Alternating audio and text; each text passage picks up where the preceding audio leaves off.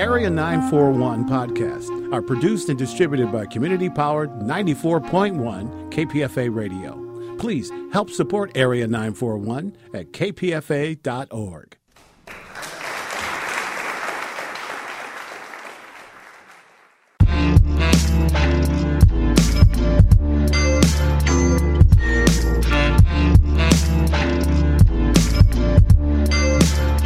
Welcome to another episode of Arabiyat with Linda and Soraya. And I'm Soraya. Linda's out on vacation in Mexico, getting a tan by the beach and drinking some piña coladas with her fiancé. So we've got a really special episode for you guys. Back in March, Linda interviewed Kuwaiti author Mayan Nakib about her collection of fiction stories called The Hidden Light of Objects. It was originally aired on KPFA's Upfront, and it was a great conversation about literature and literary culture in the Arab world and the power of imagination to heal and make change. So take it away, Linda.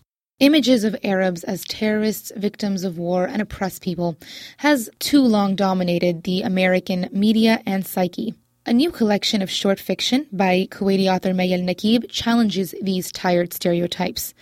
In her stories, she reveals the complexities of life in the Middle East. The book is called The Hidden Light of Objects. And here with me in studio is the book's author, Mayan Nakib. She was born in Kuwait in the 1970s. Later, she received a PhD in comparative literature at Brown University. Today, she teaches post-colonial studies and comparative literature at the University of Kuwait. The Hidden Light of Object is her first collection of stories. May, thanks for coming in. It's a real pleasure to be here. Thank you. Tell me, why did you write this book? Why short stories?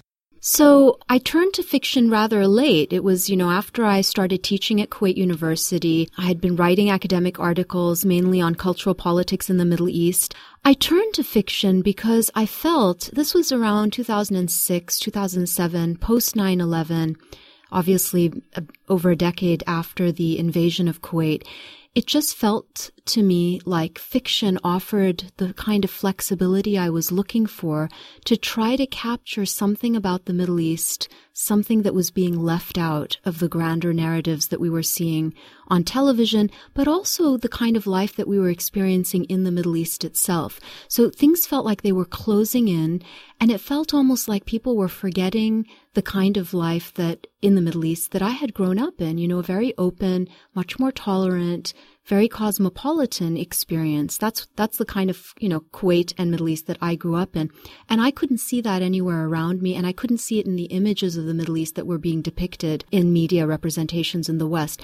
So I kind of turned to fiction out of frustration that I wanted a form, and of course I'd been involved in literature and fiction my whole life. And so it seemed to me the best form to kind of do the things I wanted to do, to kind of remember in a certain way, in a way that I wasn't able to do exactly in academic writing. So that's why I chose to write short stories. So tell me more about the Middle East that you grew up in. What was it like, and what changed? Sure. So I was born in Kuwait in 1970, so I'm going to give my age away. And I was very young when my parents left Kuwait. We lived in a brief time in the UK and then in the US for the first 6 years. I came back to Kuwait in 1976. So the reason my parents left Kuwait at that time was because, like many of their generation, they were going abroad to gain expertise, to come back to help develop their young nation state. Kuwait had only been independent for about 9 years by then, so Kuwait gained its independence in 1961. And so, that generation were extremely excited to go get educated, come back. And the kind of Kuwait that I grew up in the 1970s into the 80s and came of age in was a Kuwait that was extremely cosmopolitan. There were people from all over the world present. It was generally very tolerant and open, a heterogeneous country and place. And, the kind of more conservative and traditional, the kind of life that we sort of see and associate now with the Gulf is not the country that I grew up in. I mean, we can trace this back in Kuwait to its cosmopolitan history, to its early history, because it was a port town. And as a port town, it was open to trade. It was very accustomed to people coming in from all over the world. And so that created in Kuwait a sensibility that was generally open. And as it was developing as a modern nation state in the 1950s, even before it had gained independence, it was very open to people coming into the country, helping to contribute. And it offered citizenship to these people who were coming in. And that's something we would never see today, for example. So, that was the kind of Kuwait that I grew up in. And post 1991, after the invasion, after the liberation of Kuwait, I think that this attitude started to change. Understandably, after an invasion, it makes sense that the country, the citizens feel threatened and close in on themselves a little bit. And yet I found that tendency to be extremely detrimental to the best things about Kuwait and to the kind of Kuwait I grew up in. Post 9/11, this became even more problematic because you had a certain understandable response from the West in regards to the Middle East. But then, of course, when people feel threatened, or they feel that their let's say religion or sense of identity is being attacked, they cling to it all the more. And so we saw versions of extremism and conservatism about identity, about religion, that felt very unfamiliar to me, and because of the sense of kind of my own sense of dislocation and feeling disoriented, again, that's why I sort of turned to writing these stories as a way to remember. And you went back to Kuwait when? I returned to Kuwait in 1976. I was 6 years old. I went to an American school in Kuwait. My mother, it really believed in the American system of education. So she insisted that her girls would go to the American school, and we did. And this was kind of rare at the time. It isn't very rare now, but at the time it was for kids who both their parents are Kuwaiti, especially girls. So in any case, I went to an American school there, and I graduated from high school in Kuwait and went to Kuwait University. I got a degree in English literature. And so after that, I went to the United States to complete my education, get my MA and my PhD. And then you came back to Kuwait to teach. And then I returned back to Kuwait to teach at Kuwait University. I started teaching at Kuwait University in 2004. And when you came back, is that when you noticed the difference in the societies? Yes, exactly. I think I had been away for an important period when the changes would have been happening, and I would come back and visit all the time. But you don't really notice the changes. But once I came back and started working, I really did feel that things had changed really dramatically. And what kind of surprised me too was that it felt like everybody around me didn't remember the Kuwait that I still felt very close to, and it felt really familiar to me. Maybe because the changes were more gradual for people who hadn't left. But for those of us who left or would leave and come back, the changes seemed dramatic and startling and disturbing. So, okay, I think this is a good time to come back to the book, because I feel like when I read your stories, I felt like I was jumping into a memory or some kind of moment in time where characters were reflecting on things that were happening around them, that were bigger than them. And they're very rich. I mean, you really just get sucked into the story. The book is called The Hidden Light of Objects, and each story has an object as a central kind of theme. Tell me why you chose to do that. So one of the things about these stories, I'll come back to that question, but one of the things about the stories is that they're connected. They're very loosely connected, and they're connected through something. Sometimes it's really subtle, the repetition of a word, a certain tone. Other times it's more obvious, the character reappears, or it could be about place and location that connects it. But the other thing that connects it is a series of vignettes told in the first person. There's a little short vignette that precedes each of the stories, and it's linked indirectly and sometimes more directly to the preceding story. And it's narrated by the same character named Mina, and it's told in the first person. Mina recurs in a few of the stories as well. So that kind of creates a thread. The vignettes create a thread that link the stories together. And the vignettes kind of give a different perspective. They open up a little window onto the story that comes next. And it, you kind of maybe go back and read the vignette and you find out something about the character that the story didn't tell you. So it was kind of playing with perspective a little bit. But another thing that holds the stories together is this trope or figure of objects that you've identified. So each of the stories kind of hinges on an encounter with a chance object that triggers a certain memory. So you're right to say that the collection is very much about remembering. And I thought of the stories as these little experiments with memory. And so the idea about objects, kids really know that objects hold this kind of magic, and I think we kind of tend to forget that as adults. But even as adults, if you encounter or come across an object that meant something to you when you were a kid, or an important object that maybe your grandfather gave to you, or even sometimes it may be even a trivial object, but it's one that you lived with for a long time. And when you come across that later in life and you kind of hold that in your hands, I feel that what I was interested to explore was how or why that object triggers certain memories, or even just a sensation that reminds you of a time, it reminds you of a place, it reminds you of a sensibility that you may have forgotten about. For me, the objects were really key to that exploration. But it isn't just about kind of looking back to the past and lamenting the past, because that's dangerous to do. And I think it can be very counterproductive, to kind of slip into nostalgia. So you're there, but there's not really much that can follow from there. But when you look to the past in the way that I'm trying to do with these stories, it opens up a different view of the present. And in remembering those sensations, in remembering the experience of who you once were or who you once thought you might become, it prepares the conditions for a different kind of future, and one that you thought is closed off forever. And I was interested in that, those possibilities. So by writing this book, you kind of allowed your imagination to be a buffer between reality, the reality that you know now, and the future. It's kind of a way of opening it up. I would say that I don't know if there's enough exercises by youth in the Middle East to imagine, to really allow themselves through art to explore these things and let go of the ugly realities that surround them.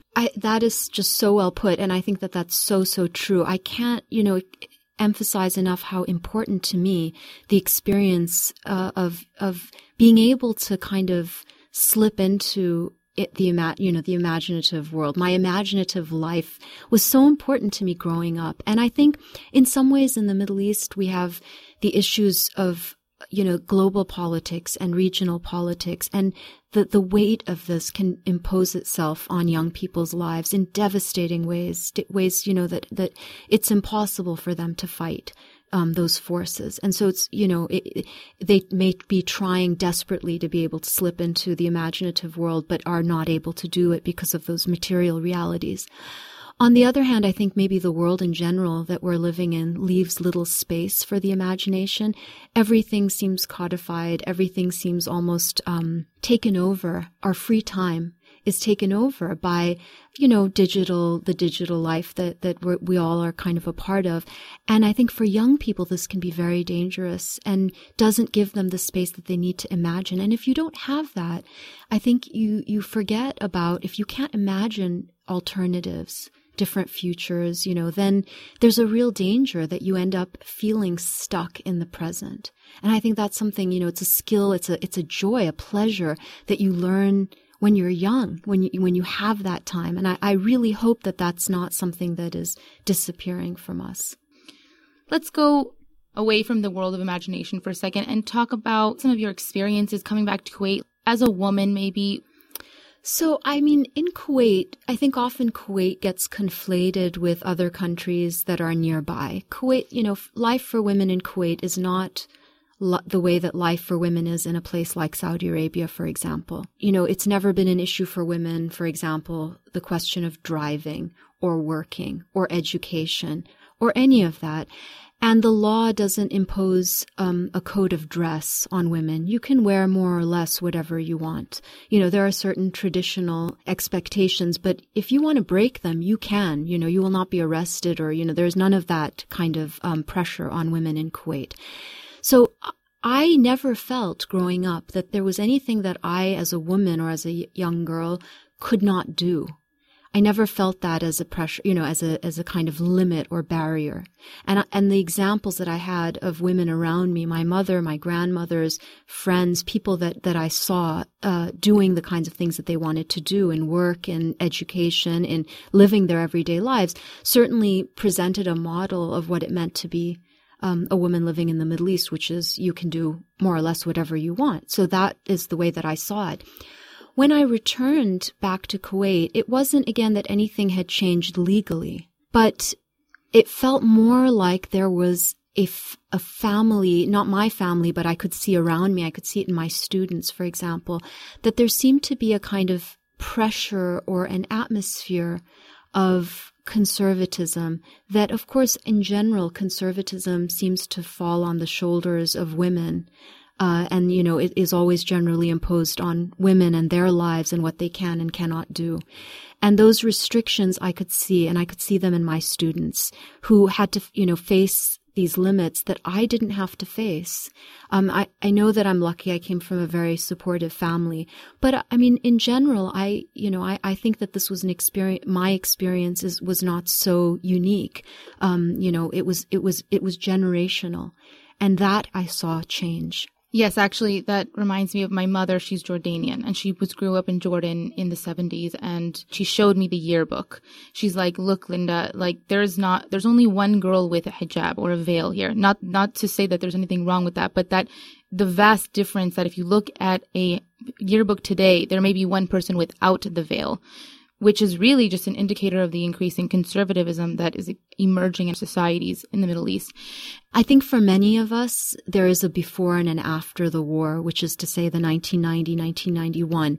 And after 1991, I think for many reasons, a complex range of reasons, there was a turn towards a more conservative way of life. And in part, this could be influence from Saudi Arabia. Saudi Arabia was a strong supporter of Kuwait during the invasion, and so then its influence was felt more strongly after the liberation of Kuwait. It wasn't felt as strongly before. And so I think that had something to do with it as well. And I think that the rise of this kind of tendency in the region as a whole certainly affected Kuwait as well.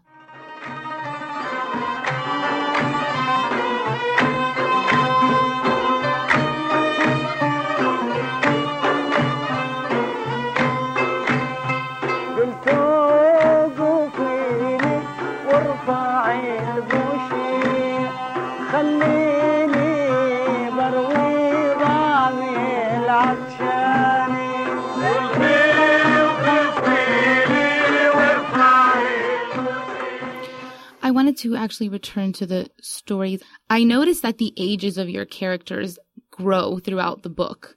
So you start with a very young girl and you end with an older person. Why did you do that? Yeah, so I did think very carefully about the order of these stories. And it's funny, when I started writing them, I didn't realize that they would be part of a collection. But by about the third story, I realized that they were going to be connected. I stopped trying to send them out to journals because I felt like this book was going to work together as a collection. You can read the stories by themselves and they'll make sense, but as you said, you notice one of the things that happens by ordering them in the way that I did. It does start with a very young, the experience of a young narrator, although she's looking back, but nonetheless, it starts with the experience of a very young girl. And it does kind of move in a chronological way towards an older woman, an older family, or a woman that has an older family. And I think part of that was as a way to give the collection structure. It's certainly not a plot-driven collection, or the stories are not plot-driven, I would say. Maybe there are a few that are, but the tension that holds the collection together is these kind of subtle connections, subtle links, subtle ways of forming the piece as a whole. And so I think that was one way to do it. Your female characters, and even your male characters, seem to push boundaries and challenge taboos. Has your book been widely read by an Arab audience? How was it received by your Arab audiences versus your Western? I know it just came out in the U.S., but can you talk more about that? It's funny. I would say that it's been very similar, and I'm really happy about that, because the concentration isn't on, I think in some ways it's very easy to kind of look at cultural output from the Middle East and say, wow, this is really challenging because it's breaking those taboos. But in fact, taboos are broken all the time, everywhere. And in the Middle East, it's often not as big a deal as we think. And in fact, the taboos that are broken are so predictable. You know, the ones that get a lot of attention, they're the ones that are the most predictable and uninteresting to me. You know, that kind of seems like a really, something that is kind of maybe more interesting in the West or to a Western audience than elsewhere. But what I've been really happy about is that the responses that I've gotten both in the Middle East itself, in Kuwait and beyond, and then outside in Europe, and because it was released in the UK ahead of the US, is that what people focus on is the human stories. You know, that a lot of the stories deal with everyday, ordinary life of characters, of young people, of people struggling with loss, with disease, with things like depression, or, you know, just the excitement of growing up, being an adolescent and falling in love. And those are the kinds of things that people seem to relate to. I mean, yes, it deals with the effects of the civil war in Lebanon. It deals with the invasion of Kuwait. It deals with the effects of the war in Iraq, you know, the Palestinian-Israeli conflict. It covers a lot of the political events that we're familiar with in the region, but that's not the main focus. Sometimes the characters are trying to outrun those events and they're unable to, and they become a victim, perhaps. Other times, they, as you kind of said, that they seem to escape some of that, or they push away, they resist against certain expectations in order to carve out for themselves the everyday life that they want and deserve. So I think it's a good point for you to maybe read a passage. Why don't you give us a little background first and then read us a passage? Sure. So I'm going to read a passage from a story called The Echo Twins. The Echo Twins is set in Kuwait in the 1930s, although it's being remembered by the two twins, Mishal and Mishari, in the 1950s. And it deals with this small family, the mother, Mama Hayat, and her sons. And there's a mystery at the heart of the story, which I won't get into here. But what the passage I'm going to read, the mother has just passed away, and the 18-year-olds are kind of dealing with her death. So, the Echo Twins. Mama Hayat stopped breathing in the early evening. Around the hour the sun turns the sky above the horizon the color of a bruise. The twins, hovering over their mother's declining body for days, tabulating the signs of her approaching end in the slightest twitches of her fingers and toes, noticed the instant her chest sank and failed to rise again. The young men gulped air twice in quick succession. The first gulp, understandably, expressed shock. While they knew their mother had been battling something these last few months, they had never allowed themselves to think that whatever she had might kill her. The second gulp, however, was irregular. Had anyone else been in the room to hear it, they might have considered it indelicate, possibly conspiratorial. Together with the rapid glances fired between the twin pairs of glinting black eyes, the second gulp could have been interpreted as joy. That would have been a mistake. 18-year-olds Mishal and Mishari adored their mother. They were not happy to see her dead. They were devastated, and soon enough would begin to feel as if their skin were being pulled off slowly, lemon and salt rubbed into their exposed flesh, the feeling of losing a mother. But there was a secret hidden beneath the ribs of their family, and their twin hearts beat wildly with excitement because they realized the age of vagueness was over. That second gulp was an acknowledgement between brothers that the years of living under the shadow of a mystery, a childhood of unanswered questions, nearly 2 decades of stories impossible to pin in place, were done. The golden age of certainty, what they craved more than any other thing, even more than a father, would dawn. They believed, as they had been led to believe by Mama Hayat herself, that their mother's death would bring with it disclosure. The family's secret would be revealed. So that should be a nice taster, a little teaser for our listeners who I really highly recommend get this book. It's a unique and original collection of stories. And I wanted to ask you, it is so original and unique. Who were your literary inspirations? Do you have inspirations from both the West and the East? Who were your favorites? So the modernist European writers have been hugely important to me. People like Virginia Woolf, Proust, who's, I quote in the book, Proust was very important in my thinking about this collection. But, writers like Virginia Woolf and Gertrude Stein, Samuel Beckett, these writers who experiment with form have always been important to me. From the Middle East, writers like Assia Jabbar, who sadly recently passed away, the great Algerian writer, has been incredibly important to my thinking about how to approach certain questions, and just she's just such an amazing writer. So she's always there in my sense of, literature. Ghassan Kanafani is a great writer that I came to much later, actually, but has become incredibly important to me. And I could just go on, but those are just a few. So, as someone who tackles political and social issues in the Middle East, how do you reconcile critiquing the Arab world without reinforcing negative Western stereotypes in the region? Do you kind of keep that question in mind when you're writing, or? I think because I feel myself positioned between things, I don't like to feel myself planted in either one place or another. I like that feeling of kind of being in between or kind of hovering. And I think when you do that, it keeps you honest. So you don't want to kind of self-censor in the sense that if you see something that's going on that you find to be troubling, there's a motivation and a kind of ethical aspect to the need for a critic to engage that and write about it as honestly as possible, even if it presents a reinforcement of an image that you're worried that the West kind of stereotypes. So there is that, and you keep that in mind, but not to the extent that it will affect what you say about, the region. I think that that's a problem if you were to do that. But, I think that it's a question of being critically astute and being critically honest and engaging the work that you do with the ethical stance of wanting it to be better.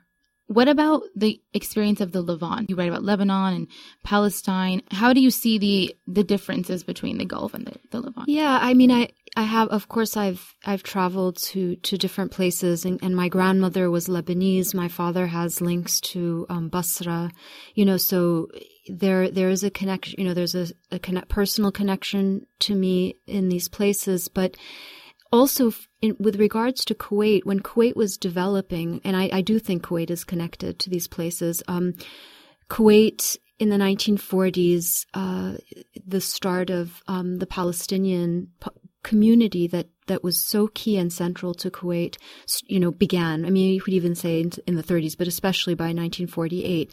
And the Palestinian community in Kuwait was a very important component in terms of its development, in terms of its community, all of that. And we know, that the unfortunate outcome of certain circumstances post 1991. Nonetheless, because this vibrant, dynamic, integrated community was such a part of Kuwait for such a long time, I think that it made it quite exceptional in terms of its relationship to the Levant. And then in terms of, for Lebanon in particular, Kuwait had a really close connection in many different ways politically, but also in the 1960s, Kuwaitis would go back and forth between Kuwait and Lebanon, and it was the place that they would visit and vacation and study. And so I think that you had a great intellectual kind of back and forth between various countries and Kuwait too. That a lot of the best would come to Kuwait and work, from newspapers to the university itself to certain journals, Al Arabi Journal. And that made the link, I think, stronger. And I think there is an important relationship between Kuwait and the Levant. What do you think the Middle East needs most right now? If you could say one thing. One thing, one word, education.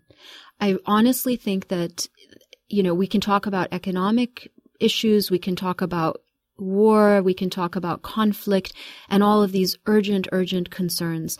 And they are urgent concerns. But for me, as somebody who works in education, I truly believe that if we were to seriously tackle the system of, the government education system all over the Middle East, without exception, and radically transform that and really make it an incredibly powerful, thorough, critical institution, things would change in a generation. And quickly, what are those issues with the current education system? I can't speak for the entire region, but I know that in Kuwait, we've become a much more, I would say, conservative, more religiously inflected curriculum. And I think that we don't value teaching kids to think critically. We don't value reading as much as we should. And I think that these are skills that kids take away with them and that they need them, to be capable, thoughtful, citizens in the world, active citizens in the world. They need to learn these skills young. And I think that that's missing. So a rigorous education in critical thinking and also kind of civic education is something that's important. And exposure to what's going on in the rest of the world, but also the literature, the culture of the rest of the world. And to kind of cultivate in young kids in the region the love of reading seems really important to me. So I think that's my quick kind of solution to something I believe would help. Would you say there's a lack of reading culture in the Middle East? Yes and no. I mean, I think people are still reading, but I'm not exactly sure how in depth the reading goes. So in some ways, reading is dramatically increased with things like the internet, and kids are really savvy and they're completely engaged with social networking, and they're reading articles, and they have access to every kind of piece of information that's out there. And that's all great. But I think, and this is perhaps a global issue, not just relevant to the Middle East, I'm not sure if the skills that they're learning by reading on the internet and through their social networks are giving them the capacity to focus as much on books, on a poem. It takes real focus to be able to read a poem carefully and thoughtfully, a novel. And my sense is that kind of speed of the internet is erasing the slowness and the kind of attentiveness that you need to engage.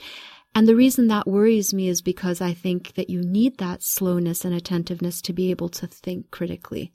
I feel like the speed with which they are engaging this other form of reading or these other kinds of reading is taking that capacity, is depleting that capacity. And that worries me a little bit.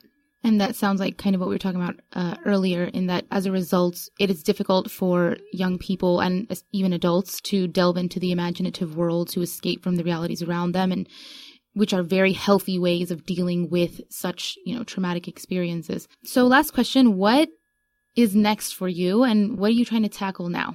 So I'm working on a novel at the moment. I'm not going to say too much about it, but I'm very excited to shift from writing. I started writing the short stories thinking that they would be a good preparation for the novel, but the short stories are incredibly difficult as a form in their own way and very precise, in some ways very unforgiving. And I love the short story as a form.